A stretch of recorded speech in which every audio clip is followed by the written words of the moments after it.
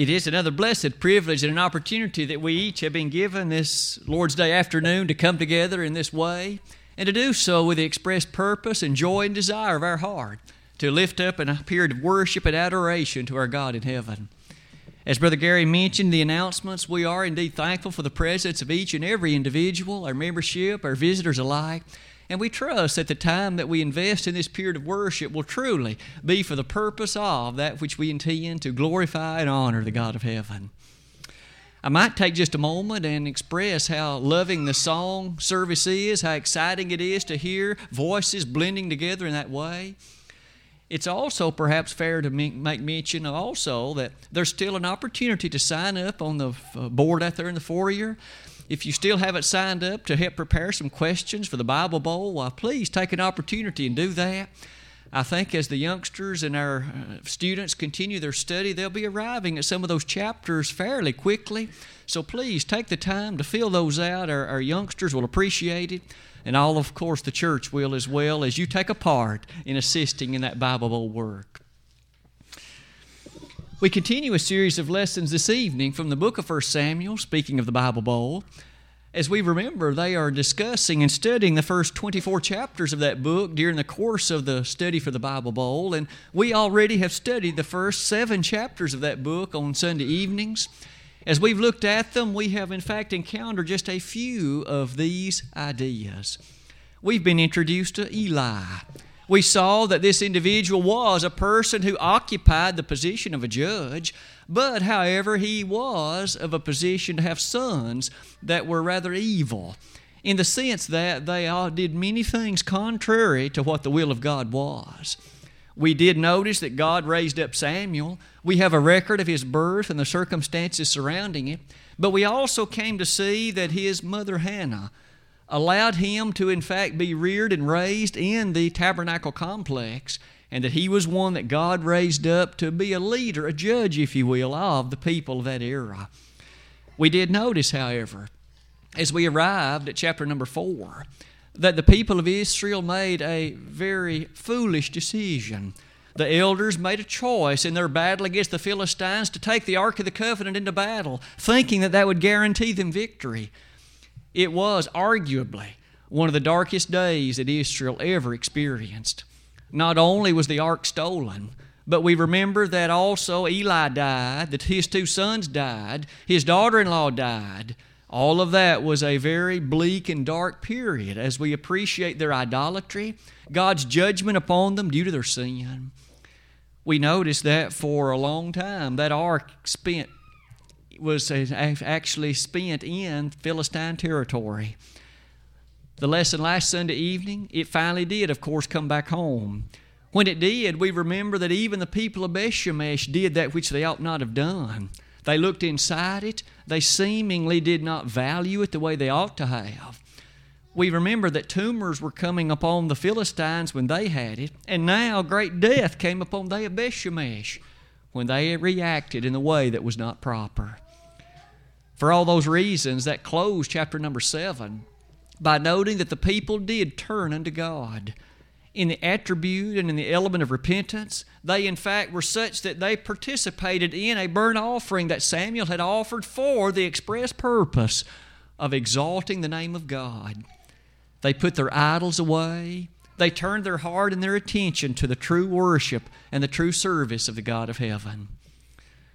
That brings us to the 8th chapter of the book tonight, and for chapters 8 and 9, I would invite you over the next few moments to look with me to some of the interesting features unfolded to us in these 2 chapters. As we have done in the past, let's look at some of the historical sketches of these 2 chapters first, and then what lessons might you and I take from them that can be of some assistance and some helpfulness to us. As chapter number 7 closed, the children of Israel seemingly enjoyed a time when things were well. They had again enjoyed that period of sacrifice, the burnt offering. They'd put aside the idols, the Baals that had been brought into their area. And at that time, Samuel occupied the position of a judge. The last 2 verses of 1 Samuel 7 remind us that there was a circuit that he enjoyed that he participated in each year, and in that circuit, he judged the people in accordance to the will and way of God. The three particular places mentioned, he, of course, judged at Bethel, at Gilgal, and at Mizpah. And we also notice his hometown of Ramah was where he constructed an altar. All the while, that sets the stage for verse number 1 of chapter 8. It appears that some number of years elapsed between the end of chapter 7 and the beginning of what we would call chapter 8, because now suddenly Samuel is an old man. His birth was recorded for us in chapters 1 and 2, and now we find that he's an old man, and as such, some different things began to transpire. I've highlighted them for you here under the character of his sons. Verses 2 and 3 of this chapter remind us that Samuel was blessed with 2 sons. The name of the older was Joel, the name of the younger was Abijah. But we immediately appreciate that all was not well with these boys, because they chose to do things that were contrary to the will of God, and they chose to do things that, in fact, were very much against what God would have them be. Samuel appointed them judges, but that's no compliment to him, because we immediately notice 3 things about these boys are described. I would invite you to notice the language of verse number 3. It says in particular, they turned aside after dishonest gain. These were those that pursued dishonesty. They wanted filthy lucre. They were interested in greediness and that which literally was of the flesh. Furthermore, it says they took bribes. If you would fill their pocket, they would judge in a way that was beneficial to you regardless of what the moral or ethical stature was. They took bribes, and finally, it says that they perverted judgment. Justice was not something of highest importance to them.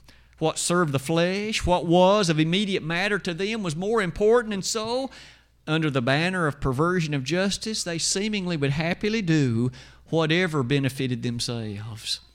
How sad and how tragic. As you can well imagine, the elders of Israel in the next verse, as they were aware of what these judges were doing, these sons of Samuel, the text informs us that they, in fact, gathered themselves together and came to Samuel, and they had a demand of him. It was really stronger than a request. The demand was uttered in the language that Brother Greg read for us a moment ago. Verse number 5 says, they said unto him, Behold, thou art old, and thy sons walk not in thy ways. Now make us a king to judge us like all the nations. Their singular demand was, Samuel, you are old. Furthermore, your sons do not seem to have the air of spirituality, the air of confidence and reliability that you do. Make us a king to judge us like all the nations. And with that request, the people had uttered again what in their estimation was the better course of action. We would prefer a king, Samuel. As you'll notice in the next verse, the first thing that Samuel did after observing his displeasure was that he turned to the Lord in prayer. He prayed unto God about this request. Verse number 7 states the matter abundantly. The Lord said unto Samuel, Hearken unto the voice of the people in all that they say unto thee, for they have not rejected thee, but they have rejected me, that I should not reign over them. Up until that time, we well remember that there had been no king in Israel. In fact, the book of Judges affirms that twice, that there had been no king in Israel. Judges 17:6, Judges 21:25. However, the time had now come when the people were interested in, desirous of, in fact, demanding of a king. As Samuel petitioned to God on this behalf, God says, Samuel, understand the fact that it's not you they have rejected, it's me. They were no longer satisfied with God's leadership by way of the judges. They were no longer satisfied with His theocratic jurisdiction over them. They wanted an earthly ruler. They wanted a king. Isn't it interesting that they said, we want a king to judge us like the nations? As you'll notice in the next verse, beginning in verse number 8, God reminded Samuel of some history in which even in the nation of Egypt, They had understood and they had abided beneath the leadership of those that were kings. You'll notice in verse number 9, God one more time says, "Now therefore hearken unto their voice. Howbeit yet protest solemnly unto them, and show them the manner of the king that shall reign over them." What an interesting reaction. God, with interest, heard their plea. He heard their request, and now to Samuel he said, "They've rejected me, Samuel, but before you grant their request, and before you, with my permission, allow them to have a king, make sure they understand what a king will demand of them. Make sure they understand what a king will ask of them, and make sure that they know what will be involved in the upkeep of a king." In the verses that follow, several things are mentioned. "Make sure, Samuel," God said, "that the people know that in order to keep a king, you will need to understand that he will take your sons and your daughters and enlist them in his army. He will employ cooks and perfumers and others to feed himself and all his servants. Make sure you understand that he will tax you. He will take your monies to upkeep himself and the nature of what is his preference." All the while, that's the nature of a king. I would invite you to notice, after the people listened to all these protestations, this is how they reacted. Verse number 19. "Nevertheless, the people refused to obey the voice of the Lord, the voice of Samuel. And they said, Nay, but we will have a king reign over us, that we also may be like all the nations, and that our king may judge us, and go out before us and fight our battles." After hearing all these statements about taxation, about the nature of enlisting of your sons and daughters and the taking of your lands and your fields, the people said, "We've heard enough of this, Samuel. We want a king, one that will allow us to be like the nations, and one that will judge us like the nations, and one that will go out and fight our battles for us. Samuel, we want a king." With the statement of that, verses 21 and 22 close chapter number 8. And it says, "Samuel heard all the words of the people, and he rehearsed them in the ears of the Lord. And the Lord said unto Samuel, Hearken unto their voice, and make them a king. And Samuel said unto the men of Israel, Go ye every man unto his city." God had not only heard the request, He now gave the full permission and authority of Samuel to grant their request, give them a king. Needless to say, as chapter number 9 opens, we will be interested to know, how did this continue to develop? Who would the first king be? What would his character be? Verse number 1 of that chapter begins to tell us the detailed record of God's selection for the first king of Israel. As you can see on that slide, the very next slide concerning this history, we can appreciate the fact that verse number 1 makes mention of the tribe of Benjamin, a man named Kish who had a son named Saul. Saul was God's chosen one to be that first king of Israel. In the opening verses of this chapter, we find that Saul is described in a magnificent way. Verse number 2 says that this gentleman named Saul was a choice young man. Furthermore, he was a goodly man. Finally, there was not any among the children of Israel a goodlier person than he. From his shoulders and upward, he was higher than any of the people. I suppose you and I would choose words such as young, tall, strong, and handsome. He was appealing to look upon, attractive to see, and it seems that he was able to get things accomplished and done. Saul was a very impressive young man. He was the choice of the God of heaven for the first king of Israel. We notice in these opening verses of chapter 9, at this particular time, his father's donkeys were lost. They, by some means, had traveled a far distance from home, and he was wishing for them to be returned. And so it was that he sent Saul, his son, and a single servant to go and find the donkeys and to bring them back home. As you can see, beginning in verse number 3, they passed through a number of places looking for these donkeys. First, they passed through the land of Shalisha. Following that, the land of Shalem. Following that, the land of the Benjamites, with no success finding the donkeys of Saul, of the donkeys of Kish. Finally, we notice in verses 4 and 5, they came to the land of Zuph, Z-U-P-H. As they arrived at this place, by this point, they were becoming very discouraged. To this point, not having found the donkeys, 3 days had passed. The text informs us in rather rapid order that the servant of Saul was now one who had a good idea. Saul had about decided it was time to go back home, for Kish would be worried about them as opposed to the donkeys. However, we notice that the servant of Saul had a very interesting idea. He said, "There is a man of God in this city. Let us, in fact, inquire of him so that we may find out which way we ought to go." Immediately, they had made decision that in order to consult the man of God, a present ought to be presented. Saul couldn't think of a good present. The servant did. In his possession, he had 1/4 of a shekel of silver. That, they thought, would satisfy to be a good present, and so off to the man of God they went. Little should we now appreciate the fact that that man of God was none other than Samuel. He happened to be at this location at this time.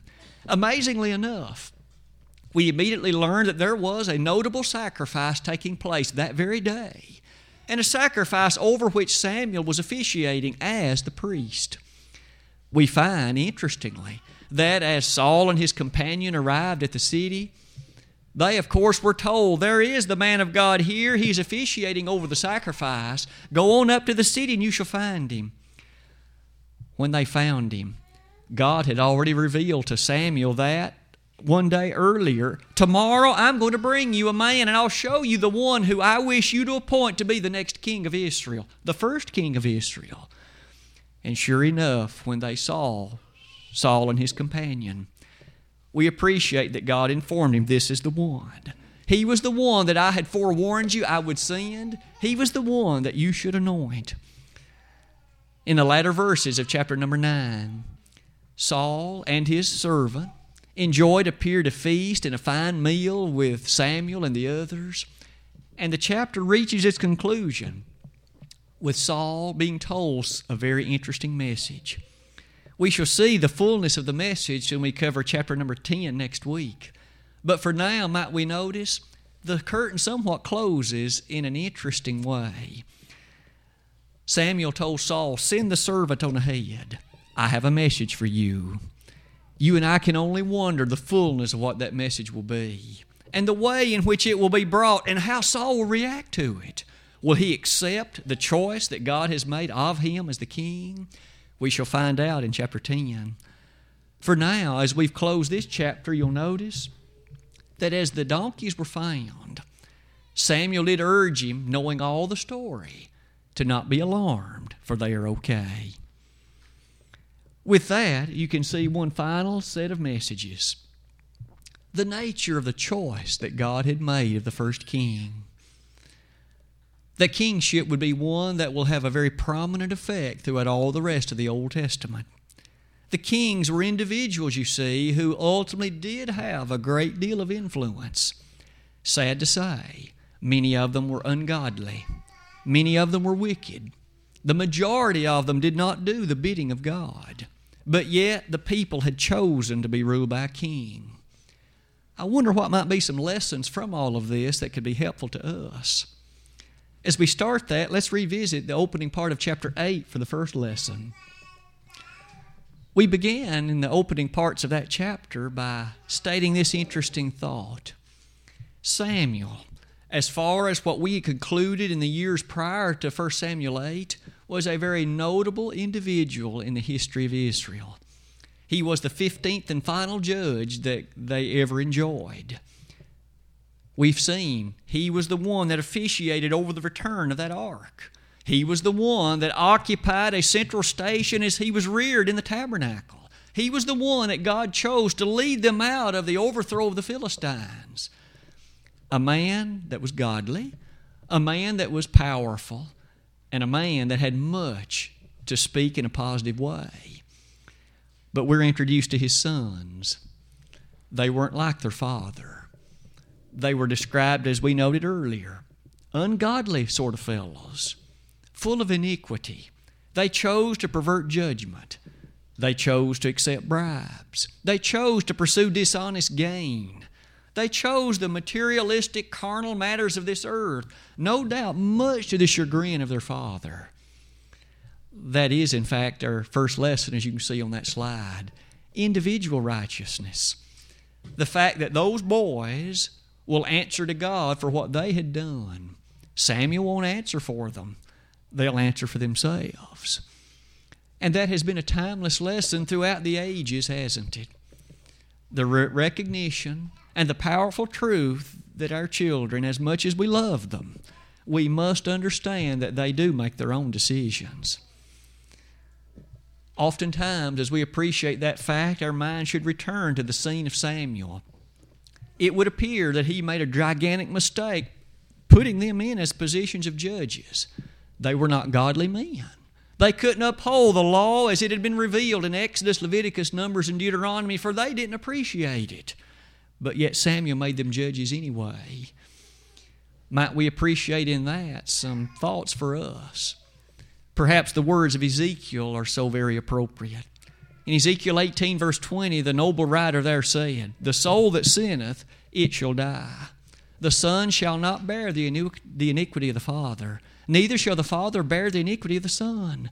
But the righteousness of the righteous shall be upon him, and the wickedness of the wicked shall be upon him." How many examples can you and I think of in the sacred Scriptures where there were those godly gentlemen, those godly men and fathers and mothers as well, who had children who chose to do that which was wicked, that which was ungodly? And no doubt tears streamed down the faces of their parents because they'd made these foolish choices. We might well revisit those early days in Genesis. We will recall that Isaac and Rebekah had two boys. Esau, it seems, was a son that brought a great deal of grief in many ways. Did he not choose to sell his birthright for a bowl of beans? Did he not choose to despise what was so valuable? I wonder how often Isaac reflected on the foolishness of his oldest son. And yet he chose to sell the birthright. It wasn't his father's choice. Can we appreciate in some of those thoughts that there was a scene again where a son made such a bad choice?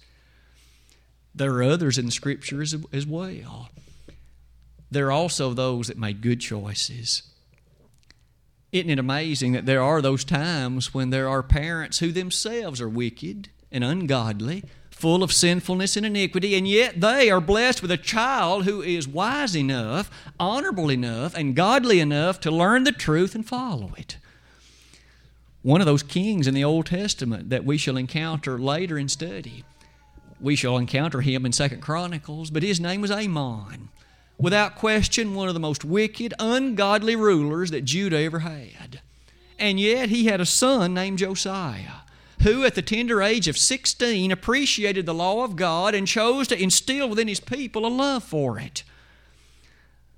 Though Amon was so wicked, he was blessed with a godly son, and one who in fact did much to turn Israel to the way of rightfulness and away from idolatry. What a blessing it was to have a son like that. I wonder if Amon ever appreciated it. I doubt it. You and I can appreciate, too, that today, doesn't the same choice rest with us? Each and every one of us make our own individual decisions by which we shall be judged on that great and final day. We as parents yearn and long for children that follow in the footsteps of wisdom as they strive to learn and do what's right. In the final analysis, that choice is left to them. As thankful as we are when they make those right choices, it fills our hearts with joy and pride, and it helps us appreciate that, in fact, they have learned much from a study of the Word of God. As you can see, this matter of individual righteousness is highlighted in the language of Joshua 24:15. In the closing chapter of the book of Joshua, that noble man Joshua, as he was nearing the time of his own death, he had words like this to say: "Choose you this day whom you will serve." Israel again was battling the matter of idolatry. They were battling the issue that there were these forces from outside that were encouraging them to give attention and credence to false gods. Joshua said, I'm telling you, the choice is yours. But he closed the verse by saying, as for me and my house, we will serve the Lord. Each and every one of us are in a similar position to that one. May we have the determination that he had to determine without any compromise that we will indeed serve the Lord. As our children reach the point in life and they choose to obey the gospel, what an exciting and eager day that is. I know that many within the sound of my voice have understood that day when you watch your child be baptized. There are few things that can equal it. It is a day in which you appreciate the individual decision and choice that they make and the special character of where they've come to make that decision. We at Pippin, of course, understand that many of our youngsters have made that decision, and so thankful are we for that. But may we continue to set before them the example of godliness, the example of right living, so that they will continue to be encouraged and they too can continue to make the right decisions. We often pray that in spite of the temptations they face, quite often the peer pressure that's before them, that they will continue to stand firm and strong. Unfortunately, Samuel's boys messed up badly. They did so many things that no doubt brought such evil to Israel. May we, of course, be thankful that the individual choices of rightness have so often been made, but may we not lose the thought that more decisions are yet to come. Individual righteousness. What about a second lesson? You can also appreciate that in 1 Samuel 8, verse 7. God made a very interesting comment. When the people made request for a king, God first of all said to Samuel, they have not rejected you, they have rejected me. I'm sure that if you had actually presented that thought to Israel, they would have said, we have not rejected God. We merely want a king so that we can in fact serve Him better. We want a king to assist us and encourage us and do these things for us so that we can in fact serve Him more nobly. I strongly suspect the elders of Israel would have replied that way. However, that's not what the truth of the matter was. God said, you've rejected me. In the request for a king, you have rejected me. God, you see, was the one that had been reigning over them.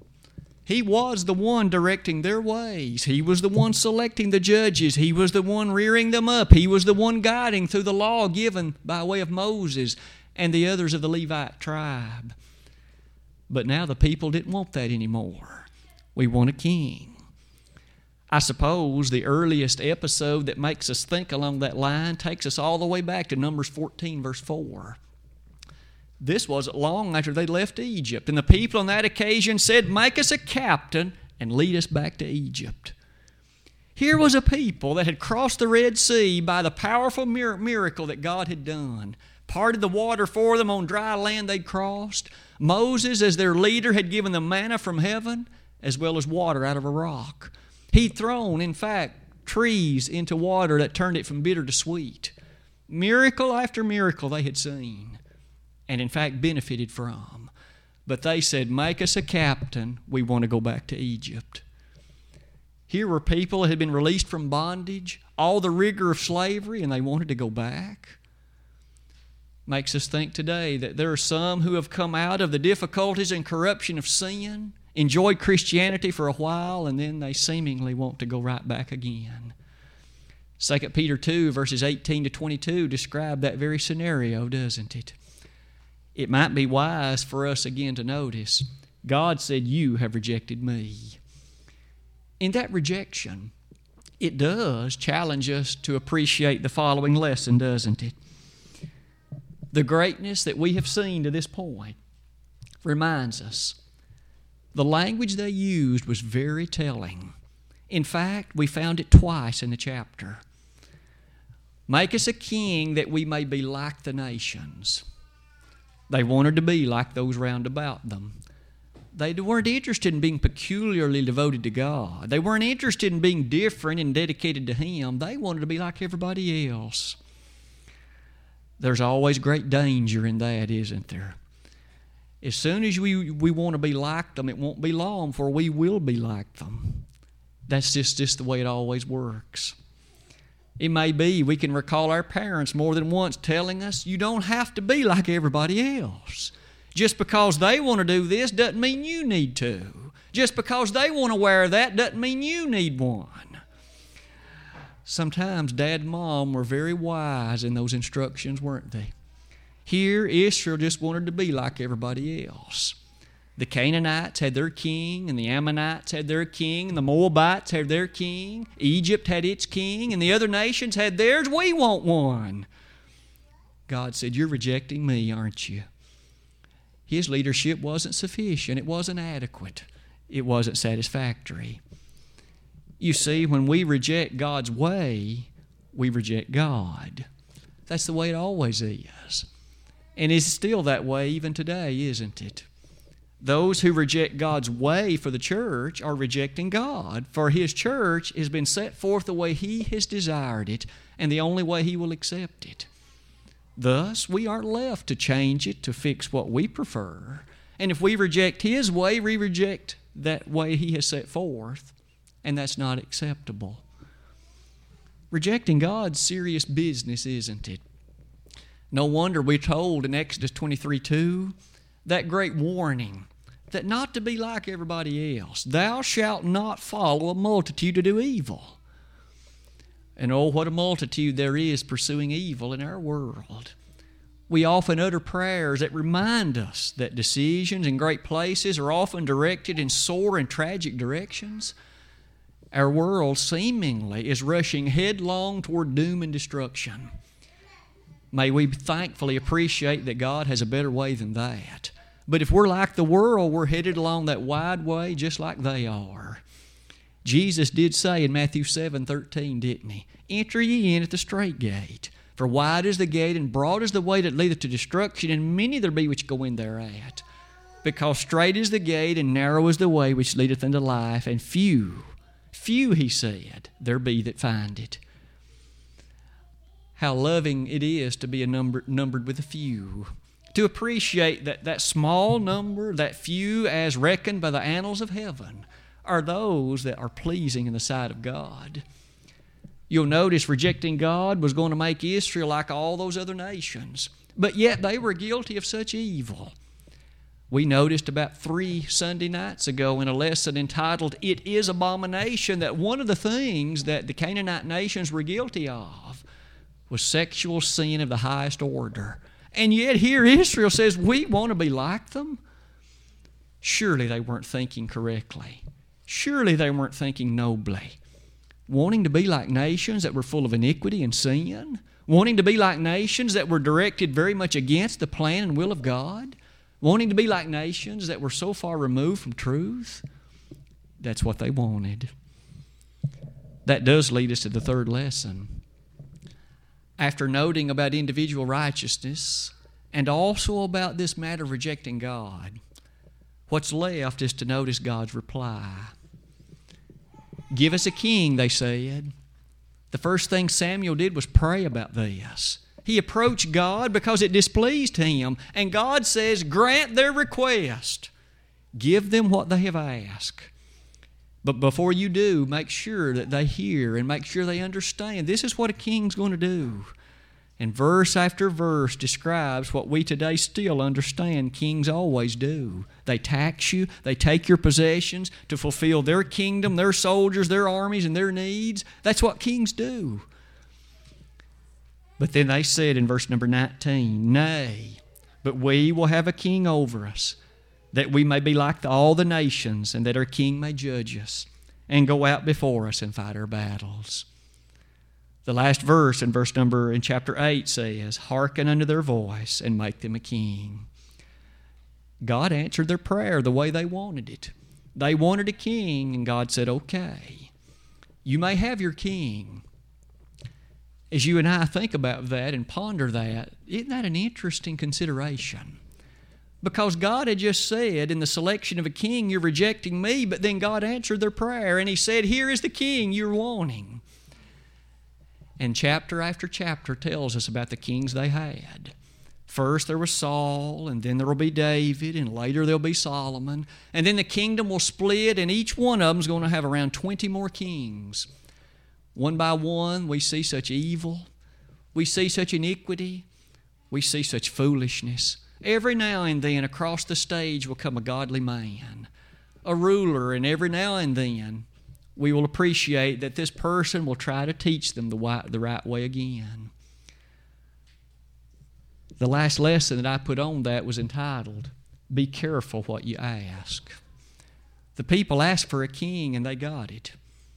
My suspicion is many times in the future days of the Old Testament they regretted ever asking.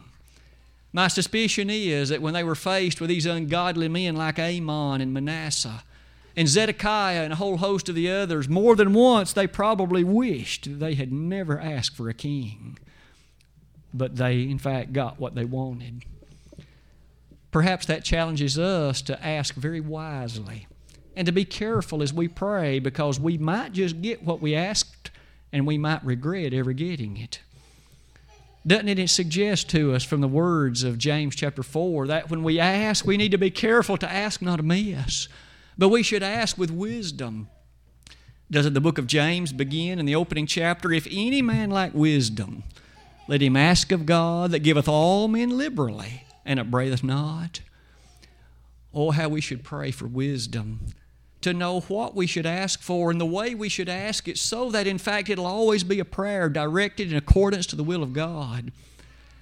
Jesus, in fact, early in the model prayer in Matthew chapter 6, He said, Thy will be done in earth as it is in heaven. If that is our sole desire as well, that the will of God be accomplished here as thoroughly, as completely, as entirely as it is in heaven, then it's not likely we will ask amiss. But our prayer will be attuned to the frequency of God, and we'll be ready to always ask in a way that's in harmony with His will. I'm reminded of Hosea 13:11. Far later in the Old Testament, hundreds of years later, through the prophet Hosea, God said, I gave them a king in mine anger and took him away in my wrath. God gave them a king, all right, but God says, I took him away in my wrath. Many times those kings acted so foolishly and so sinfully, and God had to reprimand and punish them many, many times. May you and I in wisdom ask rightly. Ask with spiritual thrust and spiritual motivation, understanding that prayer is not just to be wasted on physical things, carnal things. Although it's proper to thank God for the blessings of food, give us this day our daily bread, Jesus prayed. The ultimate thrust of prayer runs far deeper than that. We do remember that the effectual, fervent prayer of a righteous man availeth much, the famous words of James 5:16. With that, as we come to the closing thought of our lesson this evening, we have learned 2 more chapters have presented us a whole host of lessons and thoughts about Samuel and the days of Israel asking for a king. The lessons we've extracted were these: individual righteousness, rejecting God and its seriousness. Finally, the characteristic of ever being urgent and earnest in praying with wisdom. This very night, there may be one or more in this audience that needs to make a public response to the invitation call. You need to not reject God, but accept His plea and accept His command and live in harmony with it. The plan of salvation presented to us is as simple as this. You at first need to hear the blessed words of truth. Respond to it in faith as you believe in truth that Jesus is in fact that Son of God. Repent of the sins in your life. Confess His name with simplicity and with great belief that He is the Son of God. And be immersed in water, baptized, if you please, for the forgiveness of sins.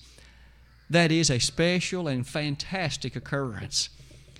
If you have at one time done that, but you've wandered away from the fold of faithfulness, you've started rejecting God, you've started making individual foolish choices, you have begun asking for things in prayer that are not proper requests, why not come back to your first love tonight?